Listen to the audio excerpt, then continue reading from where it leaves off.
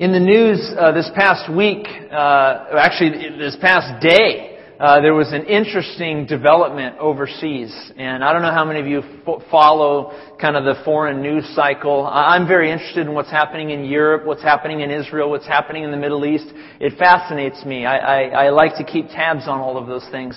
And the latest headline that I saw recently was this: Egypt disqualifies 10 presidential candidates, including 2 major Islamists. This was a headline from just yesterday. In fact, I cut and pasted it from this morning just to make sure I had the most recent, updated article.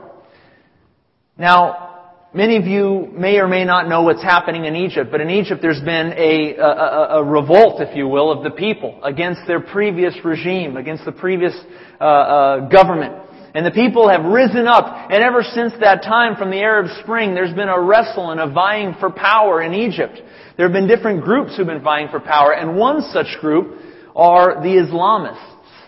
And by and large, they're given that term because of their rigid and firm commitment to Islam, but also due to their tendency toward violence, particularly violence toward anyone who would be opposed to the Muslim religion.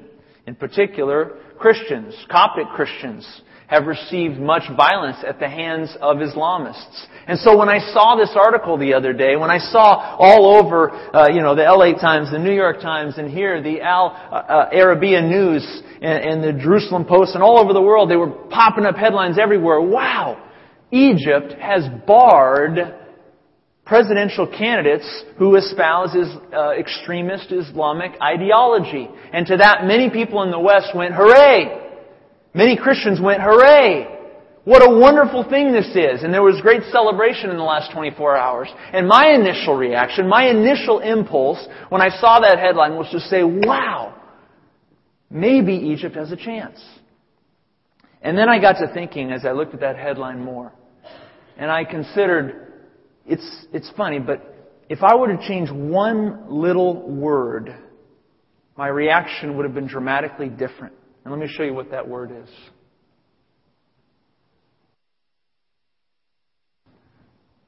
How do you react now? Right? Now you look at it and go, oh, that's awful! How could they do that? How could they disqualify Christians? That's injustice. That's the antithesis of religious liberty. What an awful thing! And yet, we put the word Islamist up there and we do what? We celebrate it, right?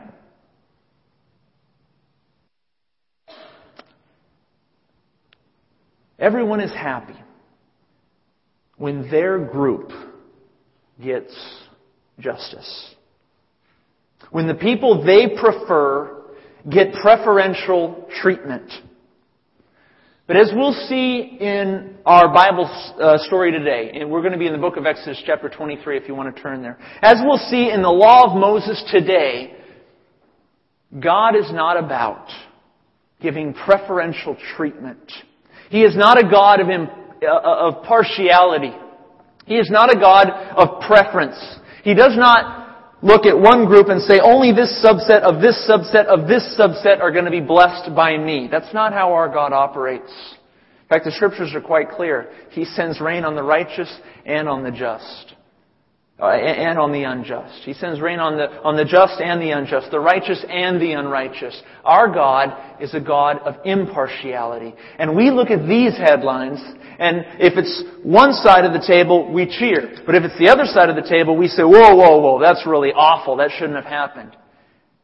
I want us today to reconsider our preconceptions about the groups that we're associated with. I want us today to reconsider how we react to articles like this one, to headlines like this one, where we would normally react so positively, but then if it was changed just one little word, but now we would react so negatively. I want us to reconsider and challenge those assumptions in light of God's Word today. Would you stand with me as we read from Exodus chapter 23? Exodus 23, we're going to read verses 1 through 9 together. The title of my message, by the way, the title of this message is Before Impulse, Take a Spiritual Pulse. Before making an impulsive judgment, stop and take a spiritual pulse. We're going to be in Exodus chapter 23, beginning in verse 1. He says, the law of Moses says, "You shall not circulate a false report. Do not put your hand with the wicked to be an unrighteous witness. You shall not follow a crowd to do evil, nor shall you testify in a dispute, so as to turn aside after many to pervert justice. You shall not show partiality to a poor man in his dispute. If you meet your enemy's ox or his donkey going astray, you shall surely bring it back to him again. If you see the donkey of one who hates you lying under its burden, and you would refrain from helping it, you shall surely help him with it." Verse 6, "You shall not pervert the judgment of your poor in his dispute. Keep yourself far from a false matter. Do not kill the innocent and the righteous, for I will not justify the wicked. And you shall take no bribe, for a bribe blinds the discerning and perverts the words of the righteous. Also, you shall not oppress a stranger, for you know the heart of a stranger, because you were strangers in the land of Egypt." You may be seated.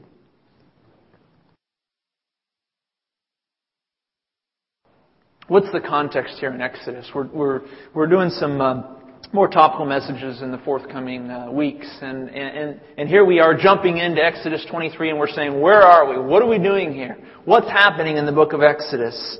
Well, in Exodus, you have the story, really, of the Jewish people leaving Egypt and being instructed in the law of God. Truth was critical as Moses approached his people in Egypt. He had to give them the truth of God and persuade them in truth to follow Him to the promised land. Truth was critical. And according to census reports in Israel, as they were counting the people and considering how many Jews they had in the group, how many Israelites were in the group, they counted some 600,000 men who were of military age, which is to say between the ages of 20 and say 40, maybe 50 at the most. 50-year-olds and above, are you still military age? Maybe not. Okay. So 20 to 50 or so, 600,000 men in that group that left Egypt to go to the promised land. If you were to add in other men, young men, women, and children, you'd have anywhere from 2 to 3 million people left Egypt to go to the promised land.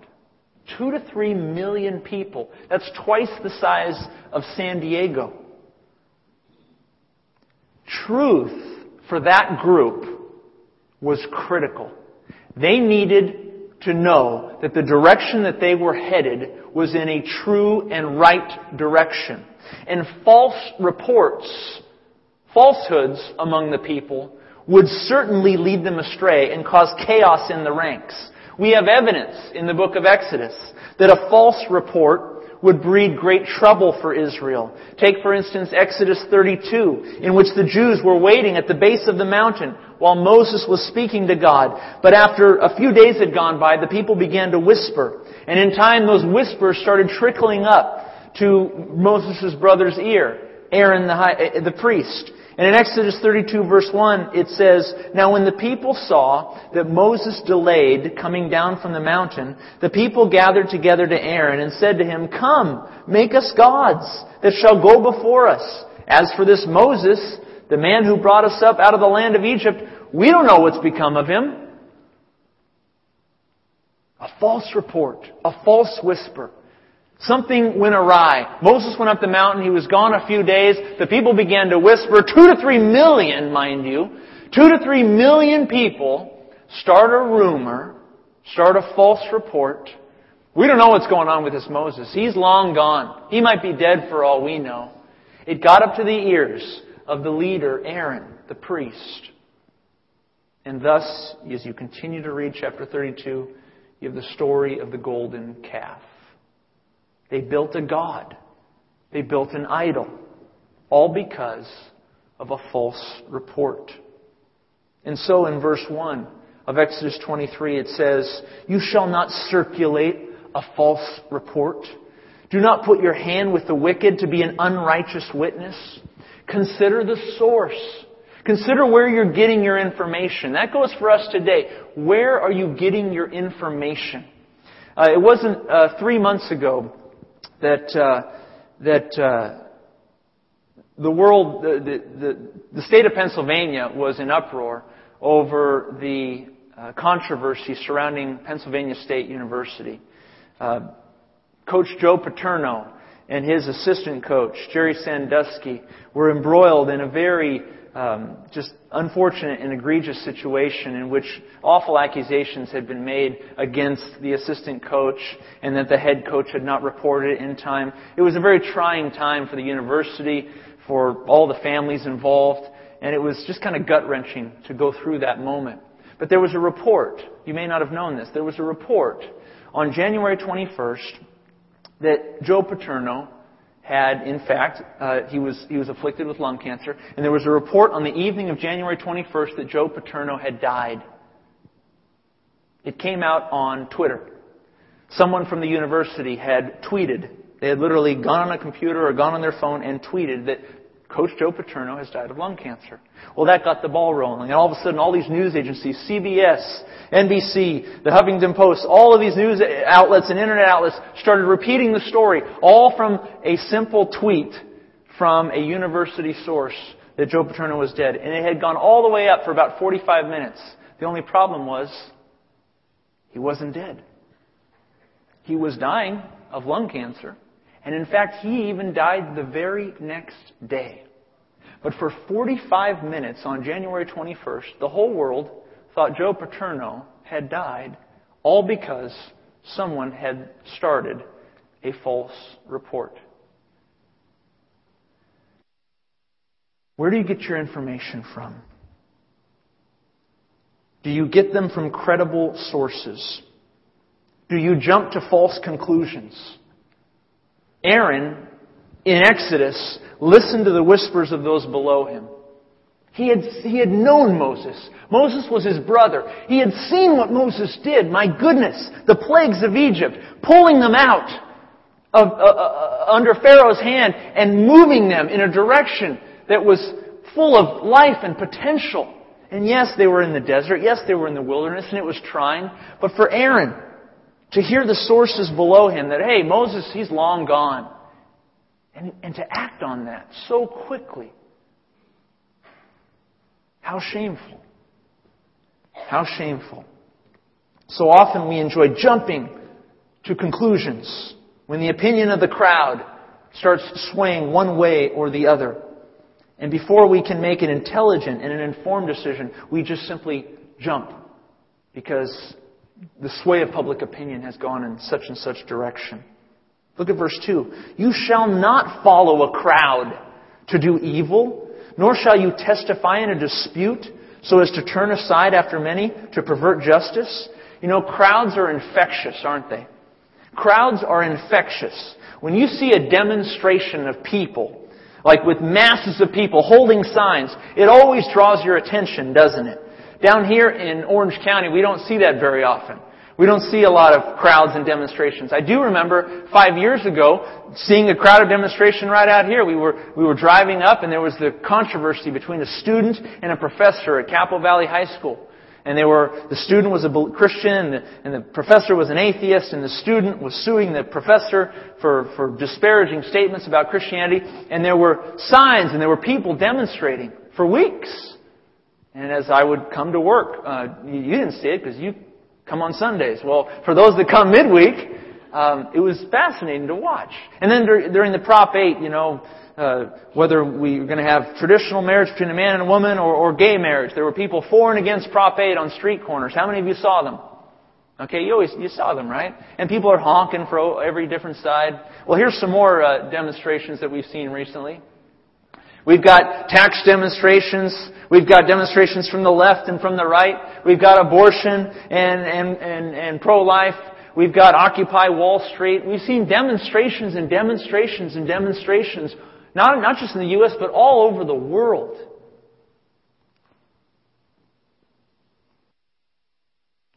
And it's likely, as you look at these images, it's likely that each of you have an immediate reaction to each of these images. Each of you, it is likely, have an immediate reaction to the images that I'm showing you now. For or against. Yes or no.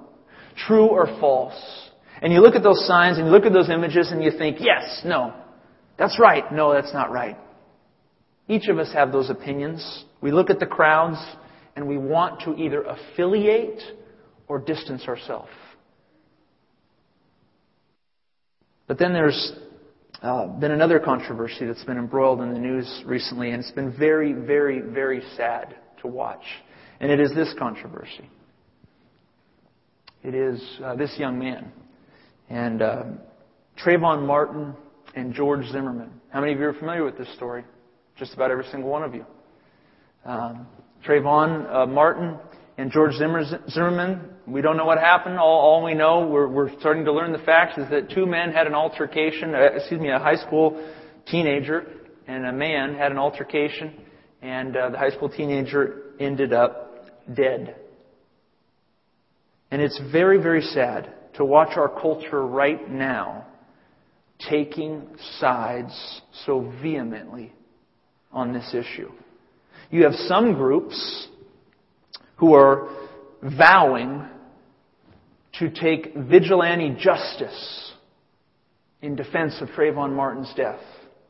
You have some groups vowing that they are going to find the perpetrator, Mr. Zimmerman, and they put a bounty on his head.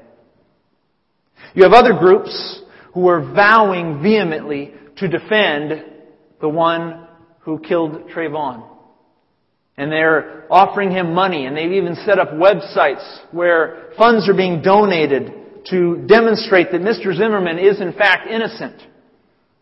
You have men with the title Reverend before their name being anything but reverent, being anything but showing discretion in a matter like this. You have members of Congress on both sides saying things that you wonder what constitution they're reading.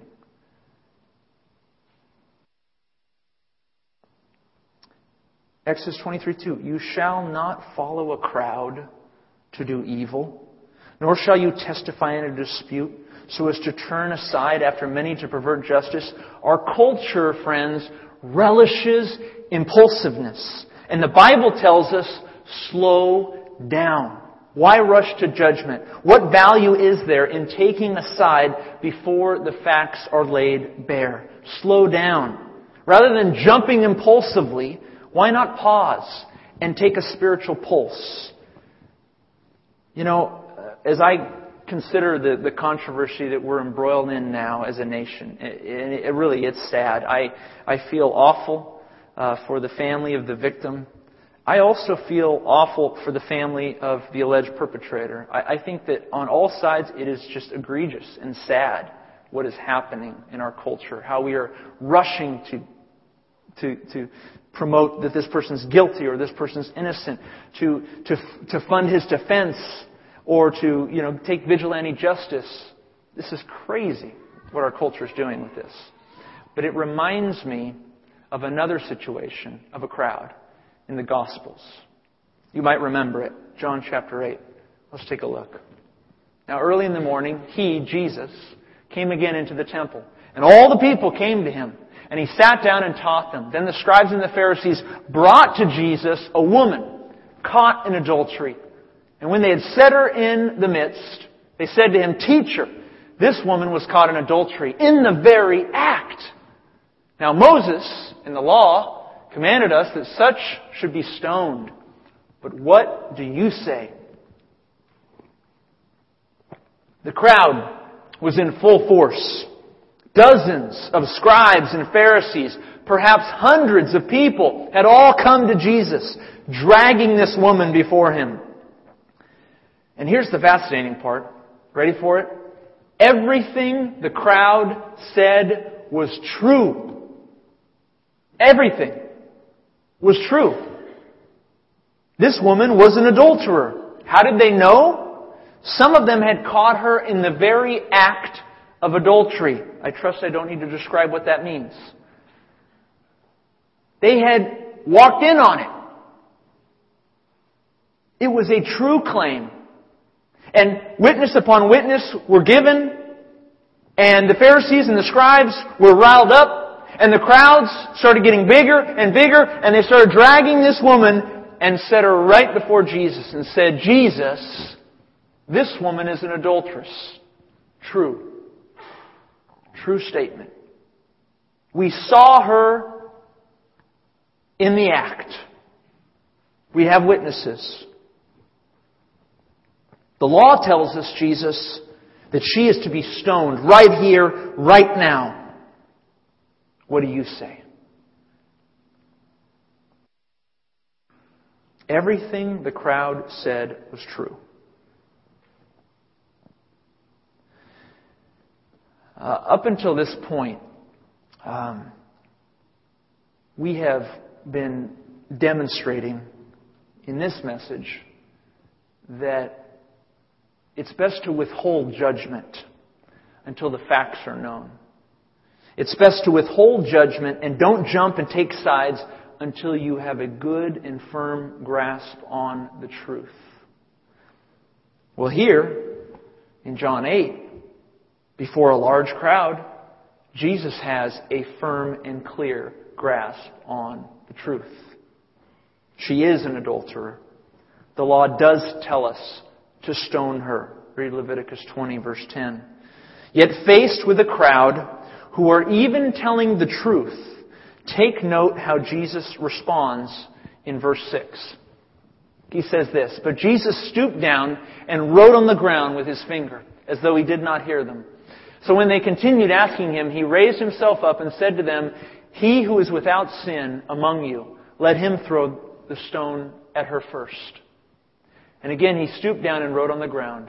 And those who heard it, being convicted by their conscience, went out one by one, beginning with the oldest even to the last. And Jesus was left alone, and the woman standing in the midst. And when Jesus had raised himself up and saw no one but the woman, he said to her, Woman, where are the accusers of yours?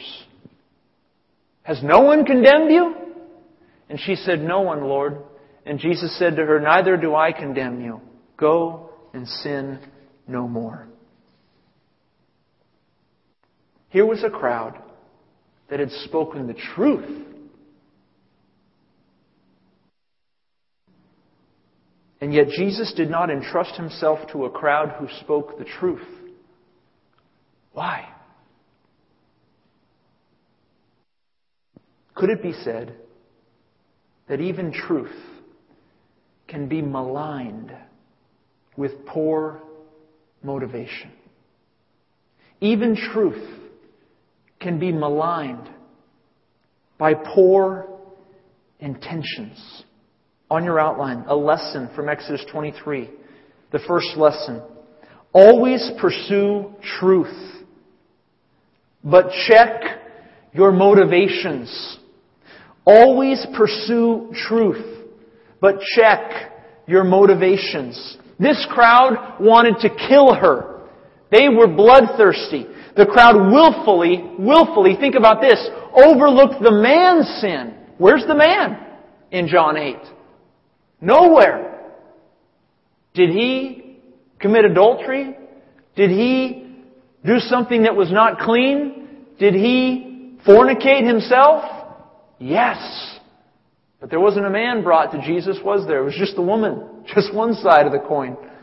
And this crowd was playing with a human life like it was a game. Like they would trip Jesus up. Like they would test him, as it says in verse 6. The early part of verse 6 reads, This they said, testing him, that they might have something of which to accuse Jesus. Truth can be maligned by poor motivation, poor intentions of a crowd. And so when you see a crowd, your natural tendency will be to either shower that crowd with support or with disdain, depending on what they look like or what signs they're holding. And when you see the media or a majority of public opinion all swaying in one direction, your natural tendency will be to either support it or show disdain for it. But all the while, remember this, slow down. Remember the story of Jesus and the woman caught in adultery. That even if the crowd speaks truth, they could be wrong based on their intention, based on what is motivating that truth. Be not impulsive. Take a spiritual pulse. We continue on in Exodus 23, beginning in verse 3. Moses, quoting the Lord here in the law, says, "You shall not show partiality to a poor man in his dispute. If you meet your enemy's ox or his donkey going astray, you shall surely bring it back to him again. If you see the donkey of one who hates you lying under its burden, and you would refrain from helping it, you shall surely help him with it. You shall not pervert the judgment of your poor in his dispute." Well, we got two things going on here in these passages 3 through 6. The first is dealing with the poor, and it's on the outskirts, almost like a chiastic structure, they call it. In verse 3, in verse 6, notice the highlight there. You shall not show partiality to a poor man in his dispute. In verse 6, you shall not pervert the judgment of your poor in his dispute. The Bible speaks often about the poor. And generally speaking, the Scriptures say two things about the poor. Number one, give to the poor. Give to the poor. And number two, defend the poor. Defend the poor. That's what the Bible says over and over again about those less fortunate. Give to them and defend them. Give to them and defend them. And those are both very honorable and worthy of imitation, those biblical concepts. They're good for us to pay heed to. And every church should be a benevolent church. Every Christian should be a benevolent Christian toward the poor. But some have used the Bible's sensitivity to the poor to justify a universally impulsive kind of favor toward the poor. That is, showing favor to the poor in all things, even with respect to the law.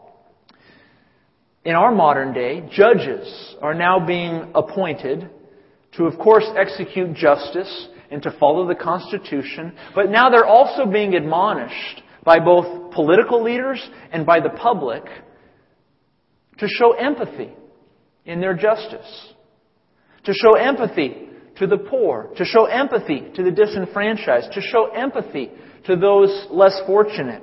They're being urged, judges in our nation, in our land, they're being urged to show extra favor to a plaintiff or to a defendant if they are of a lower social class than the person that they're suing against, or that the person who's suing them. Now the Bible is filled with many admonitions to show empathy to the poor, but those admonitions are restricted to the fact that, hey, show empathy when they need provision. Show empathy when they need food. Show empathy when they need help. But when a person commits a crime, it matters not whether that person is a man or a woman, whether they're white or black, whether they're poor or rich. What matters is that the truth be considered impartially. And verse 3 says of Exodus 23, "You shall not show partiality to a poor man in his dispute." Verse 6 continues the thought. "You shall not pervert the judgment of your poor in his dispute." This nation, our Constitution, our Bill of Rights, were founded on the ideals of justice without any hint of partiality. We say a pledge of allegiance, and it closes with liberty and justice for how many? For all. For all. For all. Where do we get that ideal? Exodus 23. You see, the Bible is filled with admonitions. Be generous to the poor. Provide for the poor. Help the poor. Show care and understanding to the poor. But when it comes to matters of justice, when it comes to executing judgment, when it comes to judges and the government and people deciding on matters of civic policy, of crimes that have happened, to consider the color of their skin, to consider their social status, to consider their gender, these things should be so foreign, so foreign to us when we consider matters of justice. So when you settle a dispute, you might be thinking, well, I'm not a judge. Well, sure you are. You're a judge all the time. Are you a parent? You're a judge. Right? Bennett and Mallory. He took my toy! She hit me! You know, all day long, right? All day long. He hit me. She scratched me. Wah, wah, wah. I have to judge, right? And you know who I always want to favor? Mallory. Oh, Bennett! What did you do? It doesn't matter if the guy's bleeding, the kid's bleeding, and I'll be like, Bennett, what did you do to her? I want to show partiality. Why? Because I have a soft spot in my heart for Mallory. And I love my son too. But I mean, Mallory just, she just has that little extra place in Daddy's heart. You know what though? When we're called upon to judge in a situation, be it a parent or be it a judge standing before, in a very official setting, gender, race, social standing, none of those things matter. They don't matter a lick. Justice for all. Moses is quite clear. Be benevolent. Be gracious. Be helpful. But when it comes to matters of justice, you look at the plain facts of the case and you judge with equity, with impartiality. You judge with wisdom, with fairness. And that doesn't mean we're cold-hearted. It doesn't mean we're cold-hearted. Quite frankly, it's just the opposite. Look at verse 4. If you meet your enemy's ox or his donkey going astray, you shall surely bring it back to him again. If you see the donkey of one who hates you lying under its burden, or, afflicted, maybe a broken leg of some kind, and you would refrain from helping it? No. You shall surely help him with it. Moses, through the law of God, says, you go out of your way to help people. You go out of your way on a personal level to minister to those who are less fortunate, to the needy, to those who need help, to your enemy, for crying out loud. If your enemy's own property is being afflicted, you help him in his time of need. Even if your enemy is hurting, you reach out. The impulsive thing to do when your enemy is down is to kick him. But the Bible says, bless him. Lessons from Exodus 23, number 2. Always show impartiality, but have love for all. Always show, on your outline, always show impartiality, but have love for all. So we have truth checked by motivation, and we have impartiality checked by love. They have to be in balance. They have to be in balance, or else we can go in a direction that is not godly, that is not in pursuit of a biblical view of truth and love. We close with verses 7, 8, and 9 in Exodus 23. Moses in the law writes, keep yourself far from a false matter. Do not kill the innocent and the righteous, for I will not justify the wicked. And you shall take no bribe, for a bribe blinds the discerning and perverts the words of the righteous. Also, you shall not oppress a stranger, for you know the heart of a stranger, because you were strangers in the land of Egypt. Verse 7, so once again he says, avoid spreading falsehood and gossip. Avoid it entirely. Consider the source again.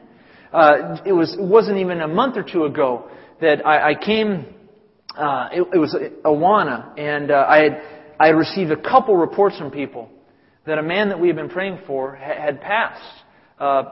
Yusuf Nadarkhani in Iran. He is imprisoned there, and he is awaiting execution. And there were rumors spread on the internet that he had, in fact, been executed, this pastor who we've been praying for. And I remember getting the news from someone, and I said to myself, okay, I was hesitant because I knew that there were just flying rumors all over about what was happening to this man. And so I waited before I acted on it. I waited before I passed it on. And sure enough, an hour later, I read another article that said, oh, no, those reports were false. He's still alive. Well, today, there's more rumors about this pastor. And I don't know if they're true or false. But I'm waiting. The rumors now is that he doesn't believe in the Trinity. I don't know. There's some articles that actually seem to suggest that. This pastor may not be Trinitarian. Other articles seem to suggest otherwise. Me, I'm looking at this and I say, you know what? It doesn't affect my prayer for this man. It affects it in certain ways, but it doesn't affect it in other ways because I'm praying for religious liberty. Whether he's in a cult or whether he is a Christian pastor, he is being imprisoned for his faith. And I find that objectionable. And so I continue to pray for this man. I don't know if he's Trinitarian or not. If he isn't, I pray for his salvation. If he is, I pray that these rumors would stop. But the point is, wait on information. Wait on the sources. And say to yourself, is this credible? Goodness gracious, we live in an age of the internet where with one tweet, with one Facebook status update, you can change the world by what you say. And what you put in there, you can never take back. Speak truth. Wait on truth. Be slow to judge. Verse 8, you shall take no bribe, for a bribe blinds the discerning, perverts the words of the righteous. I doubt many of you have been physically offered a bribe. I doubt that. I'm sure some of you have. But you know what? Bribes can often come in disguise too. They can be subtle. They can be very subtle. You scratch my back, I'll scratch yours kind of business decision. Bribes are out there. Sometimes they're not an exchange of money. Sometimes they're an exchange of power, an exchange of position. To make a decision in a certain way that would protect such and such and so and so. To make a decision in such a way that would protect your own interests, even though it wasn't the wisest course of action. The Bible says make decisions with equity, with fairness. Do not embrace loyalty before truth. Do not embrace loyalty before truth. Do not be loyal to someone and overlook what is true and right and good in that situation. Truth before loyalty. Loyalty is built on a bed of truth. And you might want to ask yourself, have I ever done something that was right, even though it personally brought me harm? Have I ever done something that was right, even though personally and in my family and with my pocketbook and with my job, it harmed me? But I did it anyway because it was right. It was the right thing to do. Verse 9, you shall not oppress a stranger, for you know the heart of a stranger, because you were strangers in the land of Egypt. Just as we learned over and over in Scripture, boy. Paul says, when I consider about who is a sinner out there, he says, I am chief. I am the chief of sinners, Paul would say. And that goes for all of us. We realize where we've come from, where we've been, and we look back over the course of our life and we say, my goodness, why would I oppress anyone else, when I know how hard it's been in my life? I've come through sin and pain and difficulty, and it's been a long road, but I am where I am by the grace of God and the grace of God alone. Far be it from me to oppress anyone else, to point the finger at anyone else, because I know what it was like to be in bondage. I know what it was like to be in Egypt. The third lesson, the first one is this: always pursue truth, but check your motivation. Always show impartiality, but have love for all. Lastly, do not be impulsive in judgment. Instead, pause and take a spiritual pulse. Consider, is this something that is wise and prudent and good? We don't need to rush to judgment. Better is the man who is slow to speak, quick to hear, slow to wrath.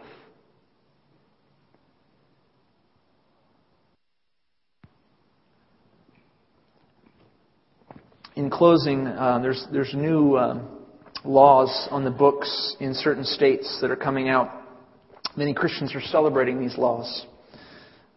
They are I think it's in Nebraska and Virginia and some of these other places, I think in Texas as well. They're passing laws with a conservative-leaning legislature.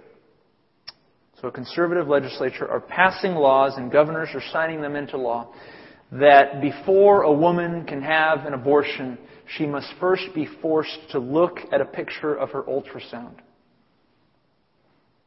So in certain states across the Union, before a woman can now have an abortion, she must first look at a picture of her baby from the ultrasound.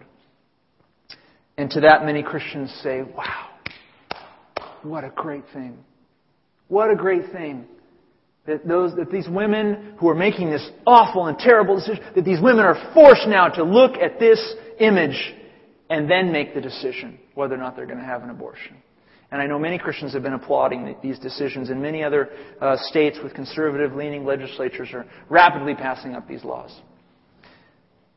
And our impulse as believers is to say, wonderful, pro-life, biblical view of life, high view of life, what a wonderful thing. Maybe it will deter abortions. Maybe it will preserve life. Maybe it will avoid the loss of these children. And it probably will. But then what's to say, a few years down the road, when those states have different members within their ranks? Maybe members in those states, representatives in those states, who don't hold your viewpoint, who don't hold the Bible's viewpoint, and who instead pass a law that every high school kid must read the Quran. Every junior high kid must be taught about the use of a condom. Every kindergartner is going to be read a book that talks about the two mommies. We applaud it on one side, and yet we decry it on the other. And I think the point is here, friends, we're all about a pursuit of truth. The Bible is truth, and we are people of the Word. We want to be pursuing truth. We want to be pursuing good. We want to be pursuing all things biblical. But when we force things, when we force people into truth, we need to check our motivation. When we think we're being so impartial and forcing people to take a look at an image, we need to remember, are we loving them by doing this? Or are we setting ourselves up for one day later on down the road when they force an image in our face that we don't want to look at? Truth must be checked by our motivation. Impartiality must be checked by love. Do not rush to judgment. Slow down. Evaluate it in full. And even when you're persuaded by a large crowd of even Christians that, hey, this woman's an adulterer, the truth says we should stone her, what do you say, Jesus? Isn't it fascinating how he heard all of that truth and said, no way would I support that right now. Slow down, take a spiritual pulse, check your motivation, check the love. It's the love of Christ in and through every judgment you make. Let's pray. Heavenly Father, Lord, these are difficult matters when we consider, Father, making judgments between groups, making judgment calls, Lord, both from an official bench of a judge to being a parent on the ground. Lord, help us as Christians to not be persuaded by the crowd and by the mob mentality, be it Christian mobs or mobs that are very much opposed to the person of Jesus Christ. We look at Egypt, Lord, and we see that they're barring Islamists. And to that we celebrate, Lord. We're so thrilled that perhaps the false teaching that Islamists espouse will be kept at bay in that nation. And yet, Lord, we know that it isn't but perhaps years away where that word Islamist will be substituted for Christian, and we will decry it. So, Father, we're perplexed, and it reminds us that by your Spirit must we do all things. We must be slow to speak, quick to hear, slow to wrath. I pray for judgment, wise judgment among the people here at Coast Bible Church. I thank you, Lord, that we are a church that is trying to follow your word and to follow the example of Jesus in such a way that would just change the world. And Lord, even when he was faced with a true statement about a woman who had sinned, a true consequence that was due her, even in the light of truth, Lord, he said, hold on. Watch those intentions. Watch those motivations. This is not a game that we're playing. This is someone's life. Help us, Lord, to weave through these difficult moments, some of these gray areas at times. May your Spirit guide us. May He give us sensitivity as we pursue truth. In Jesus' name we pray. Amen.